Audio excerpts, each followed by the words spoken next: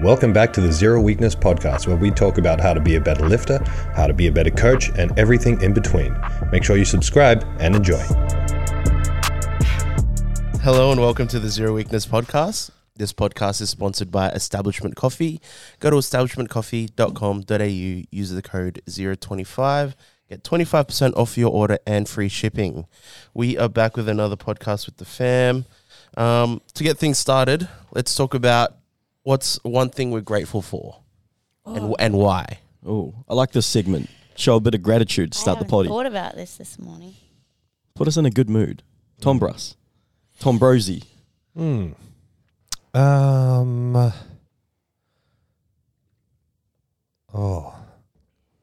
Geez. I haven't thought about this either. You want to say the right thing. I hate it when it's like one thing. At least when it's three, it doesn't matter if you say the wrong thing first and think of a better one later. I'm grateful for community. I was just looking at the post that they made on Zero Brisbane and like it's really cool to see new community form. Obviously I'm biased under the Zero banner, but like it's one thing to put together a gym and put a bunch of equipment in a space, but seeing people come to it and find each other and blend with each other and turn into a community, and me not being part of it directly, I'm not there to drive that community. It's heartwarming. It's really cool. So I'm grateful for the sense of community and the friendships and the camaraderie that something like Zero has provided. That's a really good grateful. That's a great one. The vibe up in Brisbane is awesome. I was there a couple weeks ago to film. Am I allowed to talk about that? Yeah. Yeah. Why wouldn't you be allowed to talk about it? Wait, what were you filming? No, I was, Thomas was like, I want you to get the vibe up there. And I was like, all right, well, I don't know what the vibe is. I've never been there since it opened. And, I knew no one there really besides some of the people that train down here. And it was just such a fun atmosphere. Everyone was like, just smiles on their faces. Everyone wanted to talk to you and whatnot. And yeah, it really shows in this video that I made it. I'm keen for everyone to see it. But yeah, love it up there. It's nice. Good dog. What are you grateful for? I'm just grateful for all of you guys. I know that is a bit cringy, but yeah, it's just a really good team and I'm really happy to be here. And I love you all. We're grateful for you. Love you too, Gidge dog. How good. CJ, what are you grateful for, brother? Strepsils. Yeah, I haven't taken any, but I should. I'd be very grateful for them. Armor Force. Yeah, yes. Armor Force. I am so grateful for Armor Force. Oh my gosh. I feel like Armor Force is very strong within the Asian community. It definitely is. Yeah. Is it? Yeah, the only people I know that takes it are my fellow Asians, like yourself, Mig so. takes it. Like my housemate Johnny, he takes it too. My mum swears by it. It's an Asian thing. Really? Yeah. Okay. Well, I got my mum onto it, so yeah. Well, yes, good medication. But I think something I'm grateful for is actually something Meg posted on her story that it is a quote that stuck with me. She said, like, training is a privilege. And that's something that really kind of shifted my perspective. I think we can get so overtraining or get, pretty complacent or see it as mundane. But I remember, I think I said this last podcast, when we had, when had COVID restrictions and we couldn't train, it was the worst thing. And it really took a toll on, admittedly, like my mental health, but a lot of my friends, I couldn't train. So I think, shifting my perspective as to like, I have to train, to knowing like, man, I don't think there's many places where I probably still couldn't train, or even more so, train with the facilities we have here.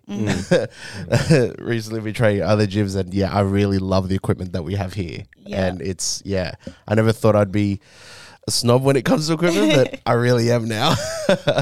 So I'm very grateful for having the privilege and the option to get to train and to get to exercise. And yeah, that's a great one. When I was out at my parents' the other week, they're in the middle of nowhere. There's no gym there. I couldn't do anything. Yeah. It was terrible. I was showing my parents how many push-ups I could do. bench press a dingo. A dingo. A kangaroo. Yeah. Too soon. Hashtag too Dead soon. kangaroo. Wow. I am. I'm grateful for my health and my able body. After having Lee Skinner on the podcast last week, I got a little bit emotional during the episode. I don't know if you can tell. I nearly cried. Eh? Yeah, bro. Fuck. I didn't talk for the whole episode. Oh, man. And then at the very end, when Thomas was like, "Oh, you got anything to say?" and I was like, Mm. "I'm good. I'm good. Yeah. Good. Yeah." Yeah, so I'm super grateful for my health and like seeing how positive Lee is with the trials and tribulations that he's gone through and his peers like in the para lifting community. Yeah, I'm very grateful for my health. Like I get a sore hammy or whatever, and I think it's the fucking end of the world. But I got 2 legs that work every day. I got I can walk around. I don't have to think about going upstairs.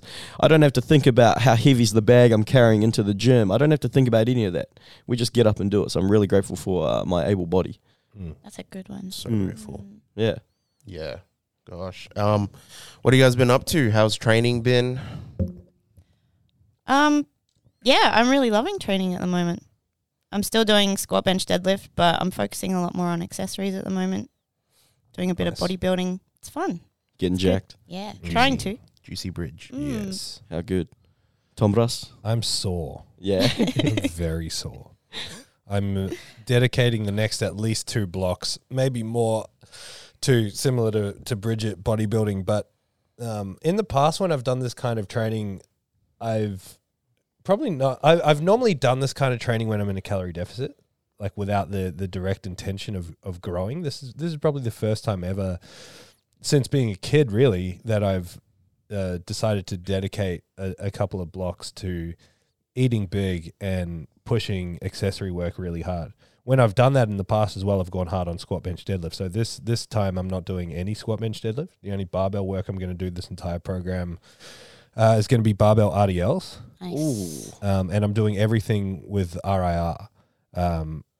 And it's good to remind yourself how much more you've got, like to push towards where you would normally stop in say a powerlifting program, when the focus maybe is a bit more on movement, and be like, I can push a couple of more reps, and then get to that point and be like, I'm not even going to fail yet. I can keep going. It's cool to unlock that again.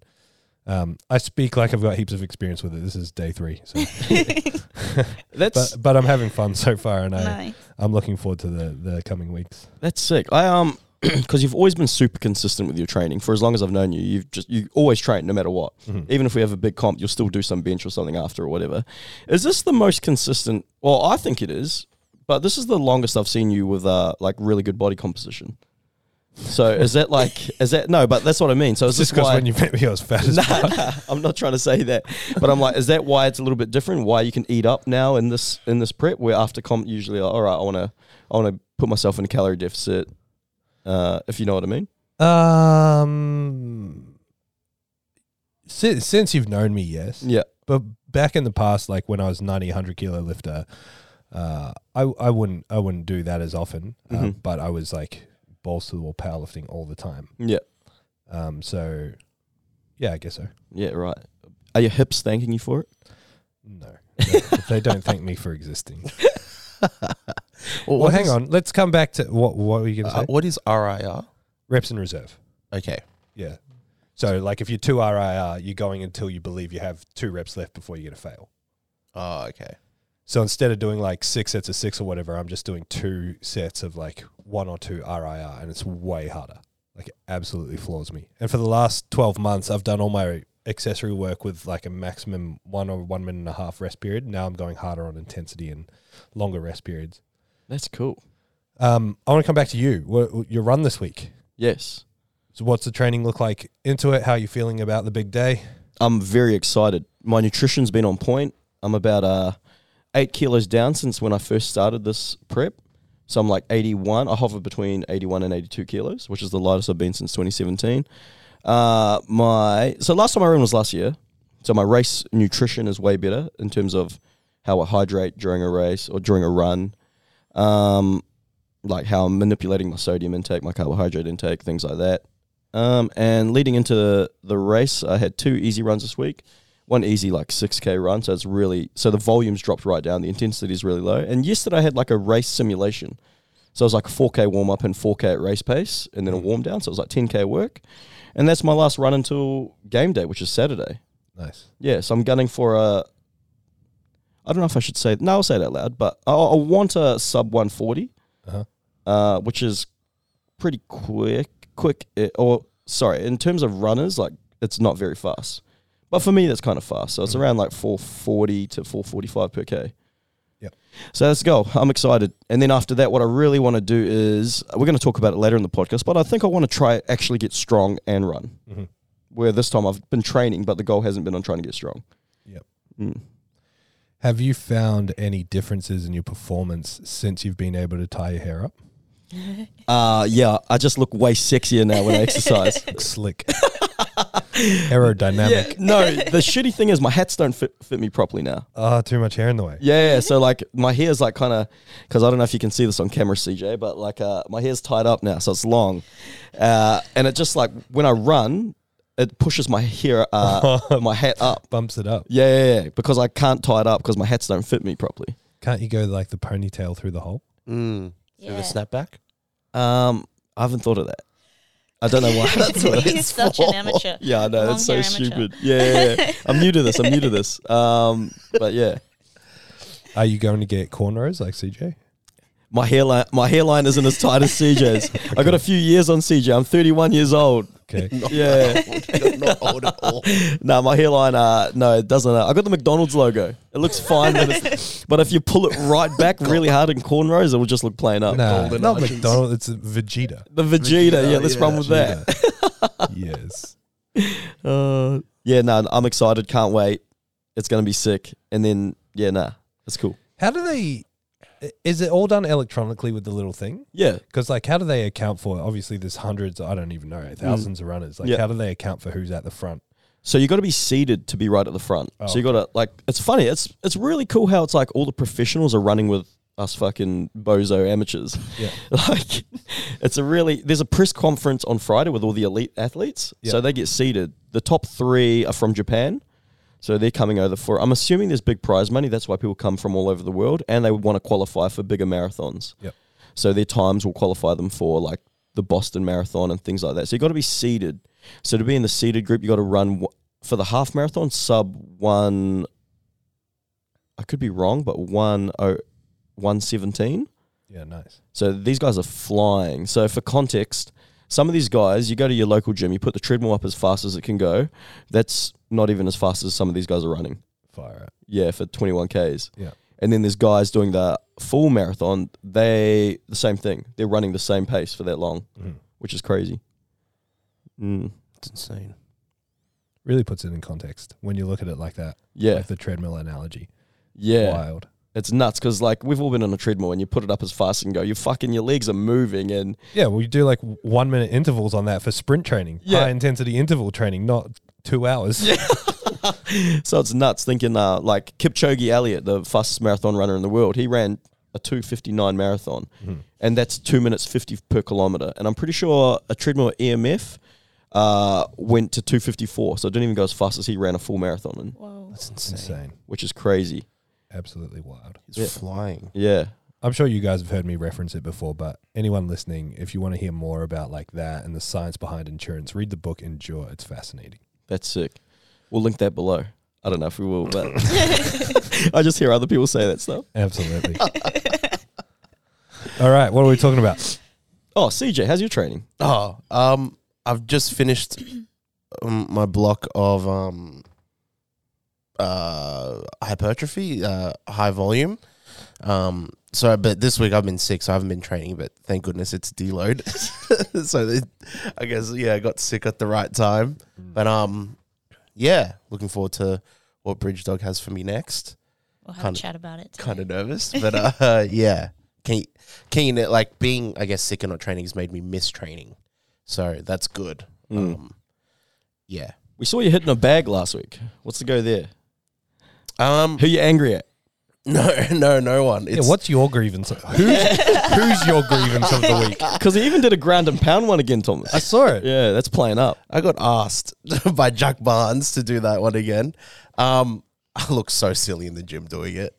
Well, I didn't say that. No, there's no grievance. It's the only form of cardio I actually enjoy. I don't like going for runs or walking or anything like that, but boxing, for some reason, like it takes my mind off the fact that I'm huffing and puffing and about to choke to death.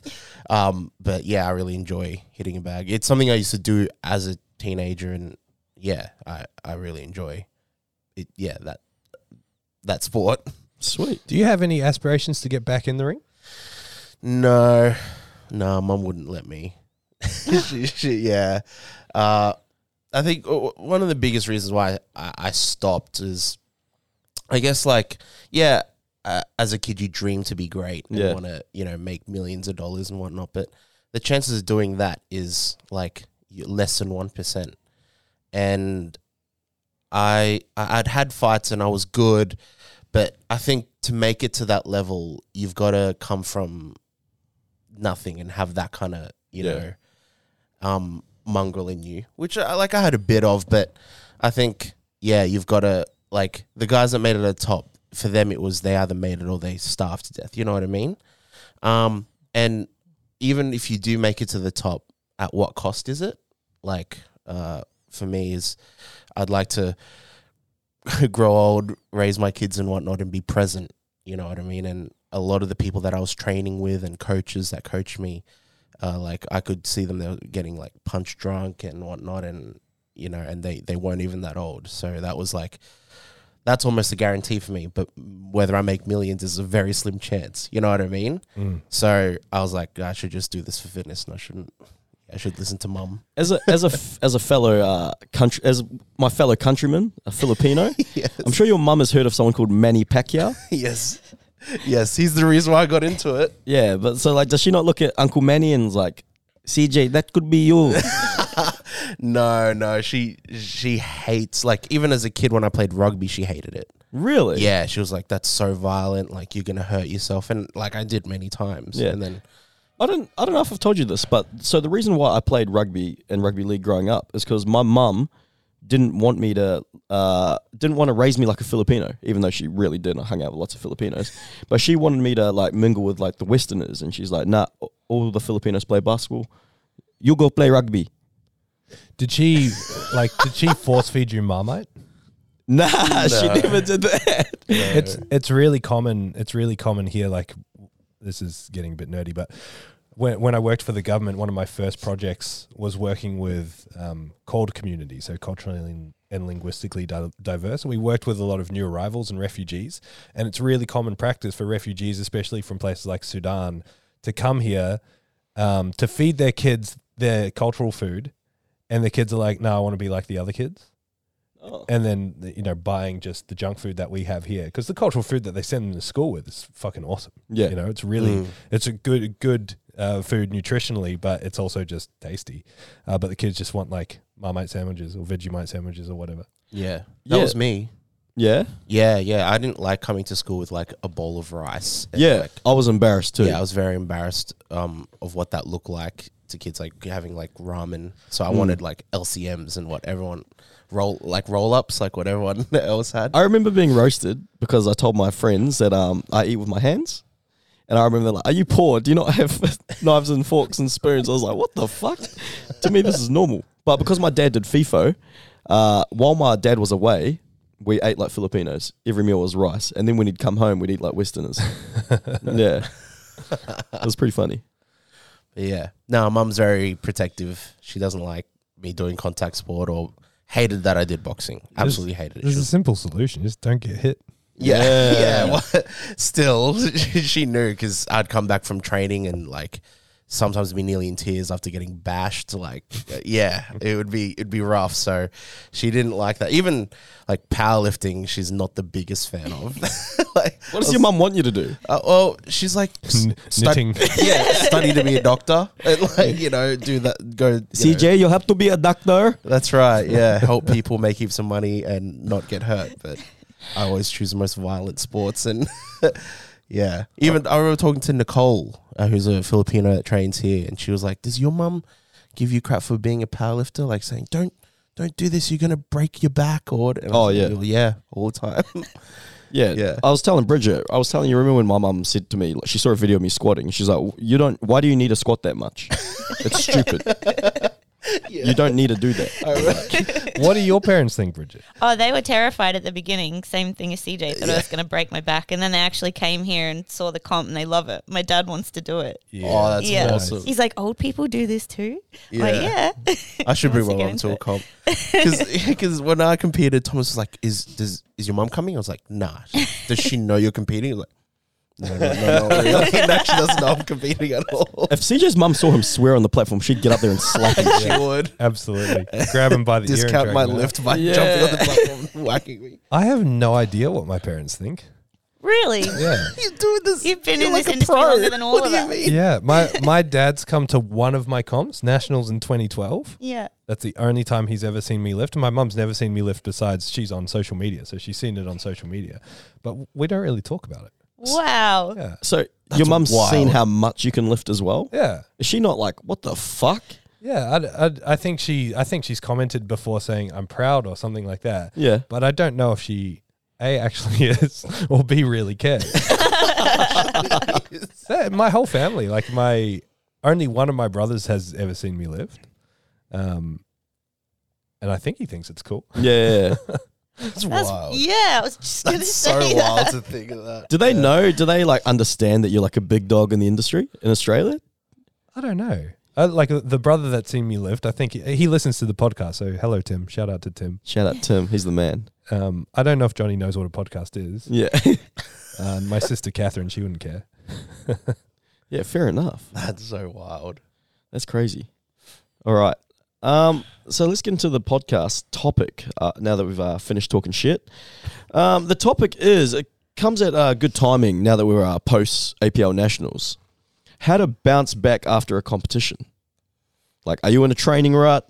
Are you feeling lost? Don't know what to do? Are you lacking motivation or discipline? Whatever it is, how to bounce back after a comp. This could be anything. It doesn't necessarily need to be a powerlifting competition. It could be an event. Like, for example, myself this weekend, how to bounce back from the race after, you've done peaking. You've peaked up to this event. So I don't know. Does anyone have any thoughts on that? Thomas, you're the most experienced here. You've been around the block in terms of powerlifting competitions, and you always seem to bounce back after injury, after competition, after everything. You have to throw the injury out there first. The broken guy. I think, we speak a lot about the idea of emotionally disconnecting from numbers, and this idea of, doing an event and then having to refine or recalibrate or, refine the love, recalibrate, find a routine again, find a rhythm again. It is, in my view, primarily a novice to intermediate issue. Like, the more experience you get, the more emotionally disengaged you get from it. Or at least you're allowed to discount the emotion a little bit. And it's very real. Like, it's very real for someone to do a competition and then immediately feel lost. It's because you put so much stock into the lead into this one point. And a lot of the times people will put that one point as the end point. And the reality is it's never the end point. Like, for you doing this run on the weekend, that's not the end. You're going to keep training after that. But because we put this competition, this date on a pedestal, that's where we stop thinking. And so when we get to that point and we go past it, or get as soon as the event is over, it's kind of like, well, everything that I've put in, all the work I've done has led to this point, and now it's gone. And then it's like, now what? And the answer is simple. Now what? Keep going. Nothing changes. Just keep going. But it's hard to rationalize that, especially if the competition or the event didn't go to plan. But even sometimes when it does, like, you're on such a high and then it's all just gone.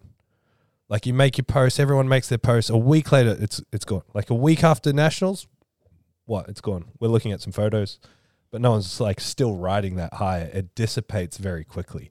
And you have to be quite emotionally resilient to just be like, okay, well, the next step is whatever the next competition is. You might not know what that is, but all the training leading into the previous competition wasn't just for that. That's just like a stepping stone in the journey towards the end, and we don't know where the end is because we don't plan the end. So that's the rational side of things. The emotional side of things is a little bit harder. The best thing that you can do for yourself, in my opinion, after riding that high and being like, oh, wow, what next, is to just like develop and establish some routine, even if you don't have an end goal, is to just go and do stuff. And a lot of the time, I mean, you mentioned on the last podcast, Bridget, I think, right at the end, you said, remember to have fun. Mm-hmm. A lot of the time, reestablishing routine is going back to the roots and being like, you know what, maybe I don't need to do a program for this next 2 weeks. Maybe I can just chill and go and do some bicep curls, or go and do an AMRAP deadlift, or go and do whatever the fuck I want. And just remind yourself that training's fun, the community's good, that you love doing what you do, and then you can recalibrate and find something else. That's nice. That's good. Yeah, that's a great answer. That's like so after nationals for me as a coach, I'm lucky I've got quite a few athletes that we can go straight into prep for worlds. So training looks pretty simple for them. Like, obviously they finished nationals. Some of them might not have had the performance they wanted. That's fine, but the goal's still there. It's like, all right, nationals was a stepping stone towards worlds, so it makes bouncing back for them quite easy. But then I've also got some athletes that aren't competing at worlds or didn't qualify for worlds. So what do I do for them? Obviously, like for them, I've had a discussion with them post comp, and we've moved the goalposts. The goalposts, the end result isn't a big total anymore. So we've said, all right, the goal for this block is to build up some work capacity, just try accumulate some volume through this program. Let's try get fitter. Let's try get our heart rate high. Let's have shorter rest periods. Are we trying to Are we trying to change our body composition?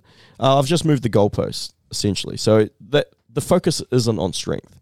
Lots of people think when you do powerlifting, obviously it is. The biggest thing is you're trying to get stronger, but it's not necessarily the be-all and end-all. You can still do powerlifting and enjoy yourself without actually getting stronger. Mm-hmm. Like, what determines progress? Yeah, the number on the bar definitely determines progress, but some people don't take into account they're a way better bench presser now, technically. They move a lot better. Their shoulder doesn't hurt anymore. Little things like that. They're in better shape. Mm-hmm. Maybe before they didn't like lifting. Now they love it. Progress isn't only determined by the arbitrary measure of resistance. I love saying that.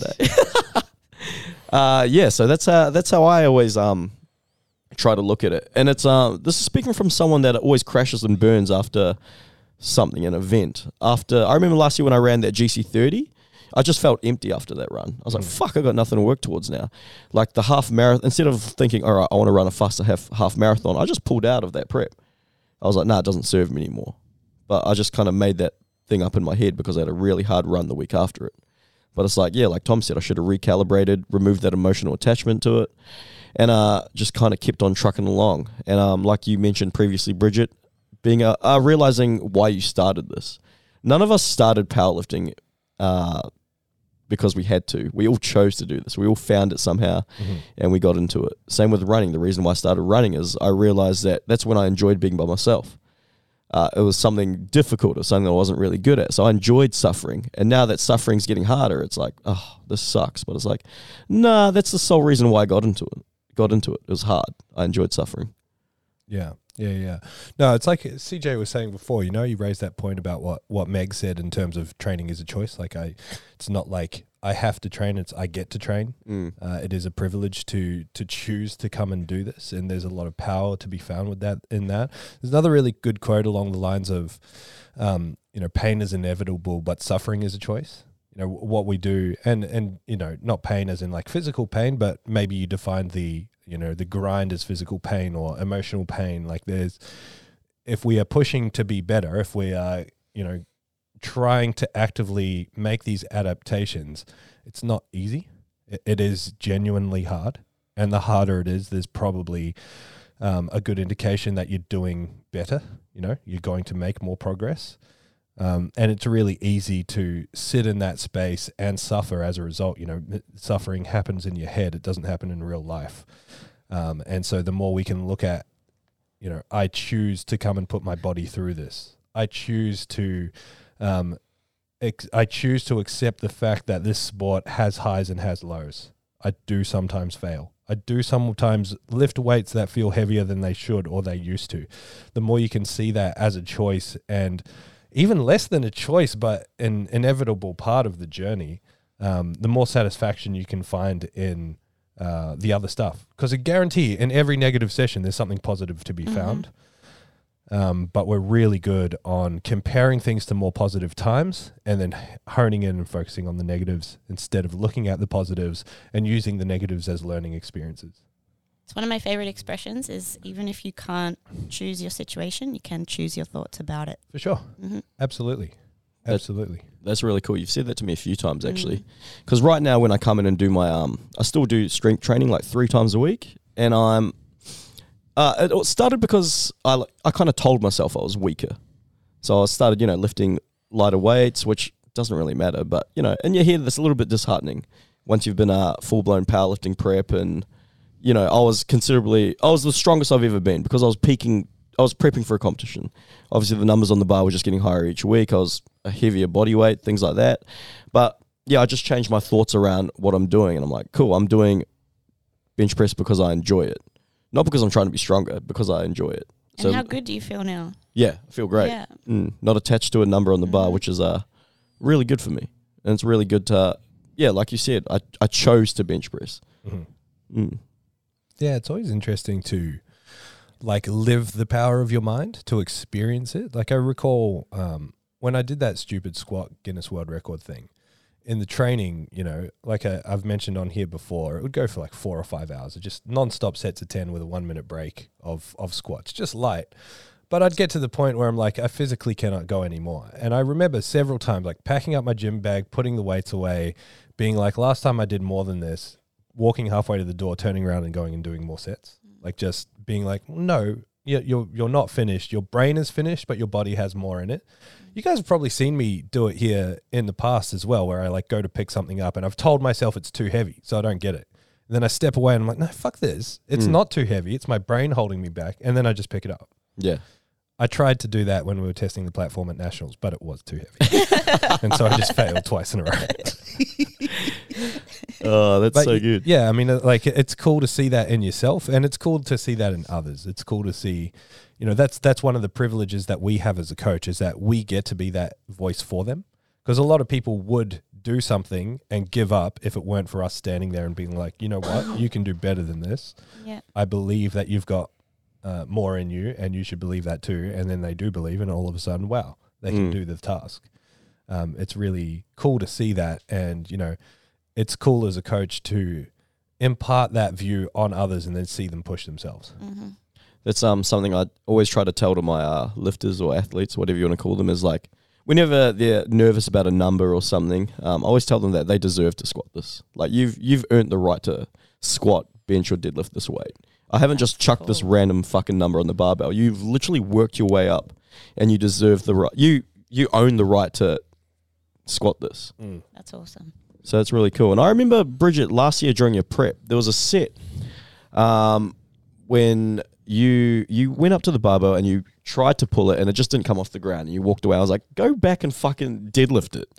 And you literally just walked back. You changed your mindset around it and then just went straight up. And then I think we cracked up laughing afterwards. Yeah. It was pretty funny.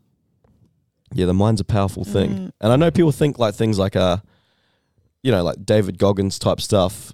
Some people find that really corny, but I think that's fucking cool. I love it. There's this chick called Courtney Dewater that I really love. She's an endurance runner, and she's the greatest. She's arguably the greatest endurance runner ever in history. And at her checkpoints, and she's crazy because she doesn't have a program, nothing. She's just a freak of nature. She at her checkpoints, everyone's got their heart out race nutrition and shit. She's got beer and tacos waiting for her and things like that. But one thing she always says is when you're in the pain cave, you just got to sit in there and see how long you can sit in there for. And I think that's really cool. Nice. Yeah, I mean, it is corny, and I'm not really a big fan of the glorification of the military and the military mindset, but I love listening to Goggins or those any of the Navy SEALs that talk about their experience going through, BUDS or the Navy SEAL training program or the Rangers over there. Or all those old SAS shows and the French Foreign Legion, all those crazy ass training regimes that are literally poison to the human body, but designed to weed out weakness in the mind. And just hearing the stories of people who, they may not be the biggest or the strongest or the best physically, but just have a brain that's just nah, I'm here and I'm not stopping until I physically cannot stop. You hear people that know Dan Green really well describe him like that as well. Really? It's probably an explanation as to why he gets injured pretty frequently is because his brain it gets overridden by his body. He's really good at just being like, I want to stop, but my legs, they've still got more. I haven't failed yet. So like, and you watch his videos and you can see it. Like the guy just doesn't turn off. He's incredible to watch. Yeah, that's nuts. Have we got anyone like that here? Definitely have. I'm trying to think of names that come to mind. The one that comes to mind the most, none of you guys know. He was a fighter and a tennis player that I used to coach. He was really good at fighting and really good at tennis. And yeah, the guy just didn't know how to stop. He was like the true definition of when you train athletes and your job is to hold them back, not let them go as hard as they want to go. Like the guy just didn't know how to not do more. That was like that. He was only a kid, but his name, what was his last name? Cooper from Brisbane Boys College. Yeah, I think he's the hardest trainer I've ever trained. Tall kid, right? Yeah, really tall kid, really aggressive. Everything he did was 100%. Yeah. You know, sometimes you say, all right, we're going to do 3 of these rotational slams. You're only doing a set of 3 because they're max effort. Like his ones were actually max effort. Everything he did was 100 miles per hour, 100%, and he'd always want to do more. And because watching him train, I was like, fuck, this kid, he's literally built different. His mind is somewhere else. And I think I told you stories about him playing footy, CJ. He was a psycho, like a dead set nutter. And he was a small like a number 8. They're normally big guys. But he's not too big. He's like 90 kilos. And for like a 15, 16-year-old number 8, they're usually around 108, 110 kilos. And other kids that I know that have played against him would say he's so scary. He'd fly out of the line and hit you at 1,000,000 miles per hour. Even though he's 20 kilos lighter than you, he'd still cut you in half. And he was a fighter too. So he's a black belt. And what was he a black belt in? I don't know, some kind of karate. I don't know. And I told you, CJ, when he kicked me over the head. He didn't kick you. Kicked over my head. Yeah. Yeah, and he's like, I'm going to say it now, but he will be a professional rugby player. Like, just the way he carries himself, so disciplined. Everything he does is, nuts. Yeah, that's awesome. It's wired different. But speaking of David Goggins, I just got a funny story about his book. So, you know how his thing is Stay Hard? Yeah. So, I live with 2 of my best friends, and they've got a husky. And a couple of weeks ago, it ripped up every single book in the house.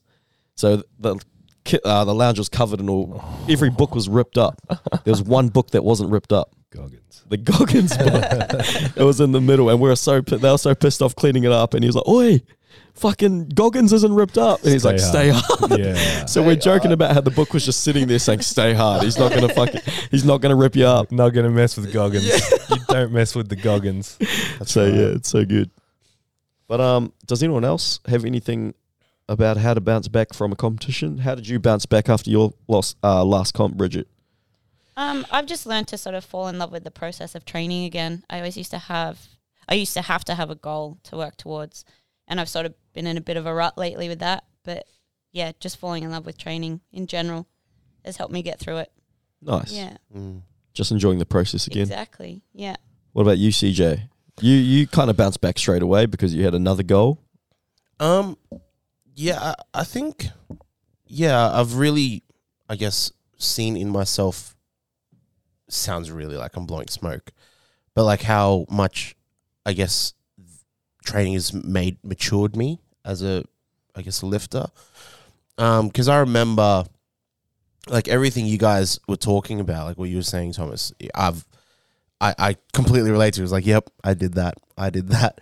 Like, after my first comp, I kind of was like, oh, well, there's nothing here now. And I just didn't really train for like several months because I just didn't have any, I guess, goal or motivation or nothing that I was working to. And I forgot why I got into it. I forgot that it was about the lifestyle and just loving lifting and loving getting strong and loving the process. I forgot all that. And then I remember, like, we were talking about after that comp, I think I was cutting your hair, Thomas, and we're talking about Michelle Latham, and she's a strong girl that used to train here, and at the time, like her numbers are more than me. I think her bench is still more than me. And It definitely is. yeah, it definitely is by a long shot, actually.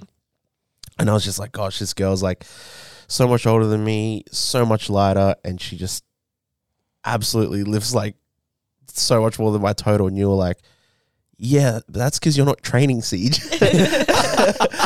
And you're like, if you just stick with it, I reckon you could be pretty good. And at first I was like, oh, I was just saying that. But I thought about it and it started to just really simmer in me. And then when I started getting, I don't know, something just switched and I just went all out for this next novice comp that I just did. And I saw the numbers that I did in comparison to my last comp and literally added like 105 kilos to my total. And all I could think about was, man, what if my mindset was in the right place, like all those months earlier where I was just doing crap all? Like, what would have happened? It's so crazy how adhering to the principles of strength training works. Yeah. But getting into the mindset of doing it. And it was just like, man, what if that switch flicked earlier, or if I just had my mind on the right, place during that time when I'd finished the comp, what I could have lifted, and now when I think about that, that's why coming off the back of this last comp, I was like, I want to get right into it. I think part of it also is knowing that it works. Like, just like you're saying, like seeing what the volume does in the strength blocks and all those phases. Like now I've seen how much it added to my total. I see that it works. So now it gives purpose to the pain. And yeah, like there's times it's like just I don't want to train and I don't want to come to the gym. And yeah, I just think of that mentality that David Goggins has. And it's like, well, no one can lift it for you. No one can do it for you. So you just, and there'll be times where I'm like halfway through a set and I'm just like, I just want to drop this. And yeah, same deal. I'm just like, yeah, who's going to do it for you? Like, you just have to do it. You do it because you love it. And I'm in so much pain and hurting. But yeah, it's that mentality. But yeah, I think that you see, even saying that, like what you were saying, Thomas, about how the comp is not the end. Mm-hmm. And that's what, going into this comp, that was my mindset. It was like, oh, this isn't the end. Like after this, I want to get stronger. I want a bigger total after this. I want to, whereas my first comp that I did, that sort of was it. It became, I was just training because I loved it. And then you're like, James, you were just like, just do the comp. And it was like literally like a month out. So I didn't even really have a proper peak. You're like, just do it. I'll sign you up. I'm going to sign you up. I'm like, oh, fine.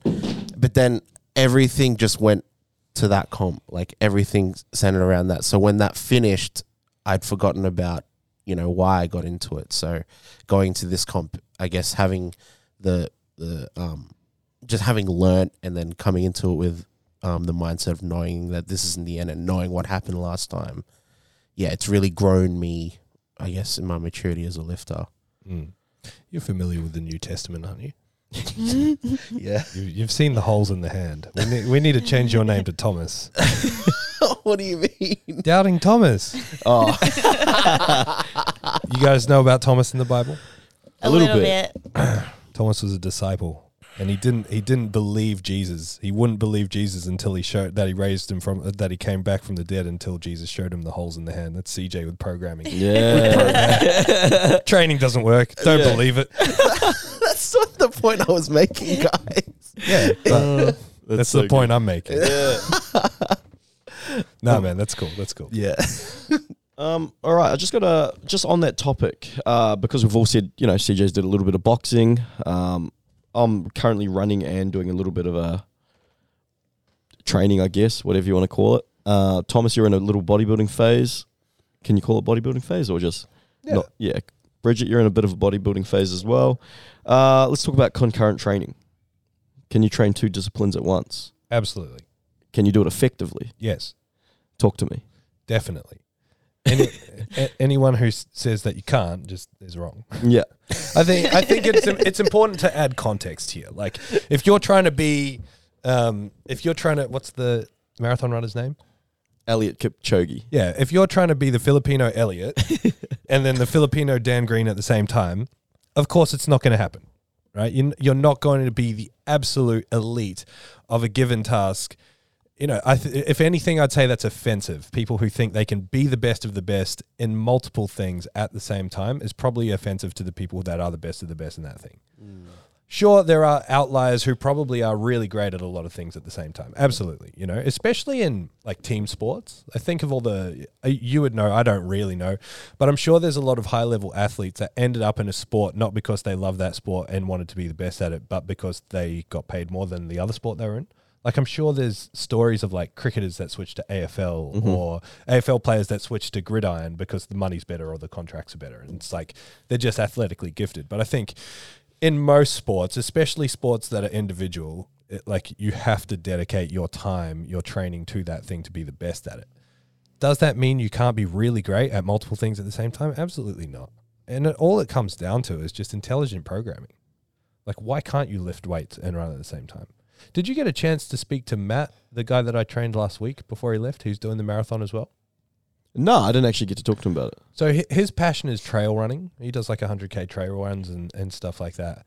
And he was saying that like his training for the marathon, because he's doing the half the day before and then the full marathon the day after. He's going with people in the half to like guide, I think, disabled people or people with Parkinson's. So he'll jog with them and then he'll run the marathon. And I was like, wow, what does training look like up to that? And he's like, honestly, 3 to 4 strength training sessions a week and I run once a week. Wow. That's all he does for it. And it's like, you know, he's built a base and he's intelligent around his training and he can, you know, he competes in CrossFit. He does a whole bunch of things at the same time. And as long as you're intelligent with your training and if you really want to prioritize one thing, you have to deprioritize some other things. There's no reason why you can't do multiple things at once.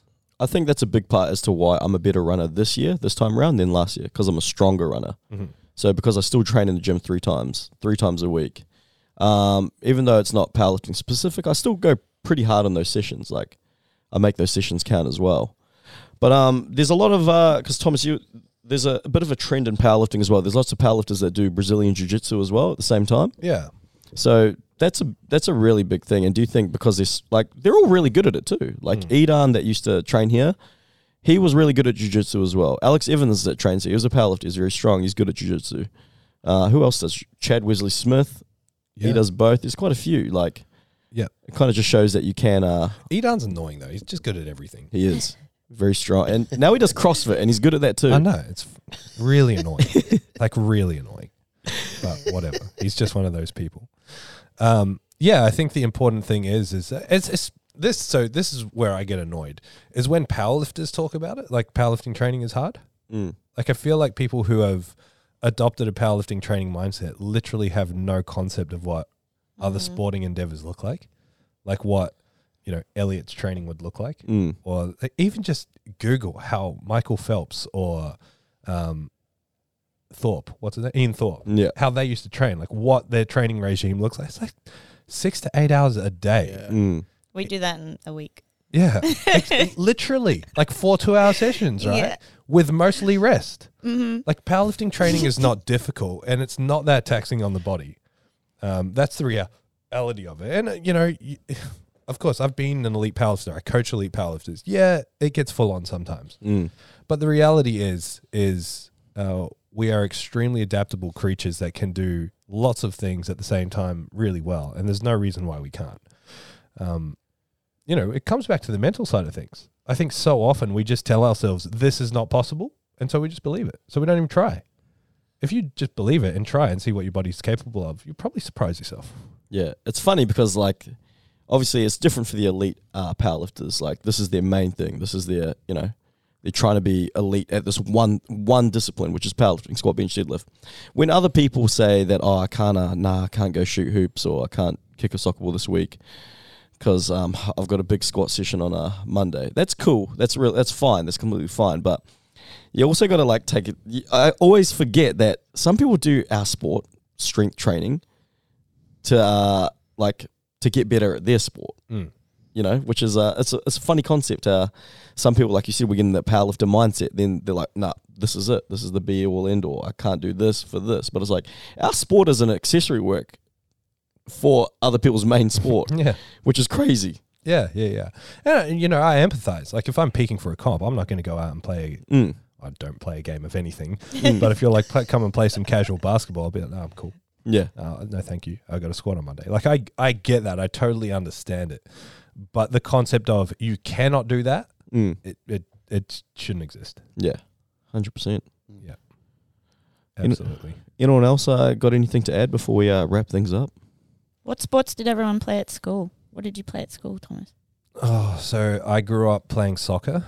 Yeah? I played soccer, like club soccer, from, I don't know, age 6 or 7 until maybe 10 or 11. Were you good at it? I was a good goalkeeper. Yeah. Yeah. I was okay. Yeah. Yeah, I nice. really enjoyed soccer. I loved it. I got on some sort of rep team. I can't remember what.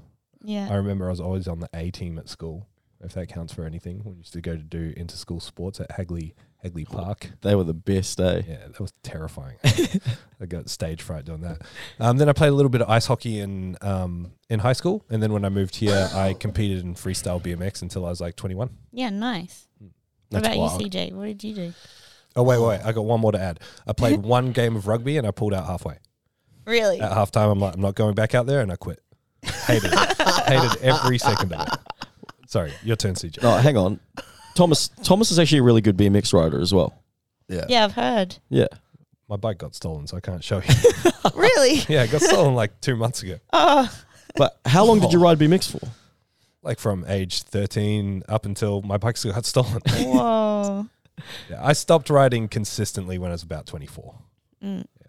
Then I rode maybe like once every few months. Yeah, nice. Yeah, if you scroll back on Thomas's Instagram, there's a video of you out in the car park at the old gym doing like a 360 on the spot and then pulling 300. Yeah, Or something. other way around. Oh, the other way around. You deadlifted 300 Yeah. and then got on the bike. It's when Instagram Q&As came out and someone dared me to pull 300 and then do a 360. I'm like, well, I'll show you. That's concurrent training. Yeah, baby. yeah, actually, so tell me you can't do both. That's actually really cool. Wow. I played a lot of sports as a kid. Played a lot of touch footy, played rugby, and then I played rugby union for a club because the school I went to didn't have rugby. They had AFL. So I still played AFL because it was the closest thing to it. Played, what do you call like hockey that's not on ice? So you run around with the one-sided stick. Like Field hockey. Field hockey. Grass hockey, yeah. And People then make fun of that sport. It's a fucking brutal sport. Yeah. it's very It's brutal. savage. I just like how so CJ didn't brutal. know the name of it. Yeah. Land hockey. Hockey, but not on ice. Yeah. Running hockey. And then I think in high school that's when I got into boxing. Yeah, nice. And then just did that until whenever I think I was 19 was when I had my fight, and then I didn't really pursue fighting even more any more than that. And then powerlifted. Yeah, awesome. What about you? Played rugby league, rugby union, touch football. I did track and field when I was a kid. And that's it. Because I've represented New Zealand in touch football under 19. It was meant to be a Youth World Cup, but it ended up just being a Trans-Tasman series. I made the team again, under 21s. What else I do? I was in the New Zealand Academy for soccer. That's So cool. yeah, I can bring up those photos for you guys. And yeah, I just played everything. Brag again about how many volleys you've done in a row. Oh yeah, 1,013. Nice. I can do 66 on my head. Really? Yeah. Have you seen me with a soccer ball? No. Have you seen me with a soccer ball? I've seen you dabble, but not properly. Yeah. Yeah, just dabble when like Jamie used to bring his boys in Mm. and they'd have the ball and you'd like kind of juggle a bit and then It's like riding a bike. It's probably like how you could jump on a bike anytime and you still could probably do all the tricks you could do, just not as clean. Yeah. It's like that with the soccer ball. I can still, people are like, fuck, do you play? And I'm like, nah, when's the last time you played? I'm like, 13. But I've just still got it. It's crazy Have with to see this. that sport how young. One of the guys I cut was a soccer coach, and I was like, how do these kids make it into the the Premier League and whatnot? And he was saying like, Scouts start when they're like 7. Mm. I was like, what? He goes, usually by the age 9, you know if they've got it or not. Mm. Wow. And I was like, that is insane. Real recognize real. After Yeah. I was like, after that, it's if they're not in academy by 13, that to me is just So you were 13 when you stopped. Yeah. That's wild. What did you do? Track and field. What was? I was a sprinter. Whoosh. Are you a Yeah. sprinter? Yeah. Yeah. Yeah. Yeah. So I got like, can't say scouted, but because I ran track and field at school, and then like they were like, oh, you're quite quick. Do you want to come join this track and field club? And I was like, yeah, sweet. What was it? We had a little athletics in New Zealand, but it's called something else. Colgate Games? Colgate, yeah. Yeah, so I went to like 3 Colgate Games. Oh, far out. Yeah. For sprinting? Yeah. Nice. Mm. I was good at shot put as a kid. Yeah. And I went to whatever, like the level, you do it at school and then you go to, Zones. well, we went to, QE2. Yeah. And then I got to the next stage. But when I went to the next stage, which was also at QE2, I got there and I was sitting in the stands and I thought the thing was at like 10:30, but it was at 9:30, so I missed it. I was just sitting up in the stands, like eating sandwiches or something. Oh, And so I missed the comp and I never went back. This is crazy. So my housemate, John Brooks, he was a sprinter as well growing up, but he was a proper sprinter. So he still holds the record for under 16 sprints in Wellington. He still holds the time. That's crazy. Wild. He's That's 31 years cool. old now. So you still type in the records Whoa. and he still holds the record for 15 years. And one of our mates posted it, I don't know how long ago, on his birthday. And you just see him fucking blitz the whole pack and it's crazy. So good. Because me and him went and did sprint training, maybe this was 2016 when I still had 2 good Achilles. And he's like, yeah, let's go do some sprints. And I was like, yeah, man, I'm going to smoke. I'm going to show this guy who's boss. Like, I thought I still had it. And he was blitzing me by we're doing 100 meter repeats. And he was blitzing me by 10 meters every time. And there were these 2 girls sitting in the crowd. And they must have felt bad for me because I could hear them going, go white hat.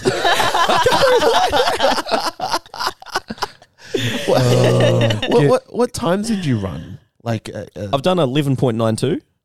yeah. So I did sub 12 when I was 12 or 13. It's quick. Yeah. I can't remember what my 400 and 200 were. I could probably do it in 30. Yeah. I could probably do 30 now. Gidge, what about you? What were your sports? Oh, I did a bunch of stuff. Like I was really good at netball. I was the captain of my netball team in high school. That's why you're so angry. Angry? Netball players are the angriest people ever. Angry? No. I'm really nice. No, No, I you're did sweet. a bit of team sport. I did some soccer. I did a bit of touch footy, but my main thing was athletics. And I was a sprinter and a swimmer. Nice. Yeah. I was a really good runner. I can't run. For Distance shit now. running? No, 100 meter sprint. Yeah. Yeah. I did a few endurance runs, but I hated them. It's all people that did track and field, females especially. They've all got a same body type. Like Lisa Ole, track and field, Bridget Murphy, track and field, Liz Clay. They've all got that similar body type. They've all got big hamstrings. Long and lean like a gazelle. Yeah. Like a gazelle. Nice. And they've all got big shoulders. Yeah. That's the Yeah. swimming. Yeah, That's true. what that is. What discipline of swimming did you do? Freestyle, mainly freestyle and backstroke. Yeah. Nice. Yeah. I could never do butterfly. I still want to learn how to do butterfly. Nice. I cannot Yeah. backstroke to save my life. Do you Yeah. go in all different directions? Yes. Yeah. Yeah. Yeah, I'm Filipino, so I can't swim. I remember I really wanted to be good at basketball. Yeah. So I used to go to I lived down the road from my primary school. So when I was in primary school, I used to go every day and practice after school. And for some reason, I was better than a lot of the kids, but I didn't get picked for the team, which probably means I probably wasn't better than a lot of the kids. But for some reason, I decided to go watch their game. I can't remember what it was, but I went and watched their game, and I was just sat there so salty and angry the whole time. Anytime someone missed a pass or missed a shot, I was like, I would have got that. I would have got that. Just sat there, and I remember. I don't know how long it would have been. As a kid, your memory's fuzzy. I reckon I practiced for a year or something like that. I Yeah. played hard for a long time. And after I didn't get selected again, I'm pretty sure I've never played basketball again in my That's life. sad. Yeah, That's that's really sad. that sucks. Fuck. It's not Let that them crush sad. your dreams. It's actually it's actually pretty brutal as a kid though. Eh? Yeah. When you think about it, you love this thing and then you don't get selected for the team and then you just don't play. It's funny, because I became obese towards the end of primary school and then into high school, and it was just such a quick reversal of being on the A team to being literally that kid that's dedicated as picked last for any team. I relished it. I never wanted to play. Once I got fat, I didn't want to do any form of physical activity. Really? Like either because of shame or just knowing I sucked at it. I was happy to be picked last or to sit on the bench. Damn. Yeah, I faked sick every cross country, I've done the beep test once in my life and I got 2.5. Wow. Yeah. 2.5. Would it make me feel good? Well, My claim to fame though is that because I wasn't the fattest kid in that class, I wasn't the first out. I was second, so I wasn't the worst.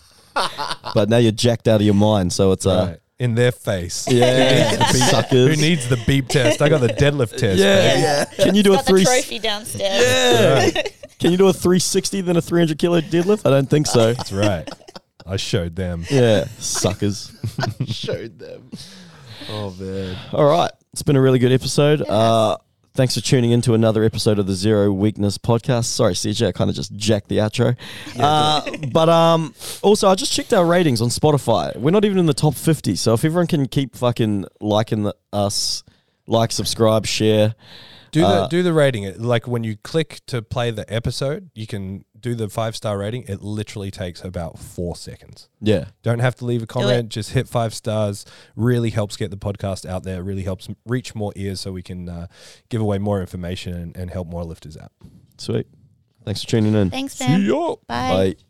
Thank you so much for listening to the Zero Podcast. If you want more information, head to our Instagram, Zero_Weakness. Hit the link in the bio for all of our services and any information on upcoming workshops and events. Don't forget to leave us a 5-star review so we can have a broader reach and answer more people's questions. Thank you once more.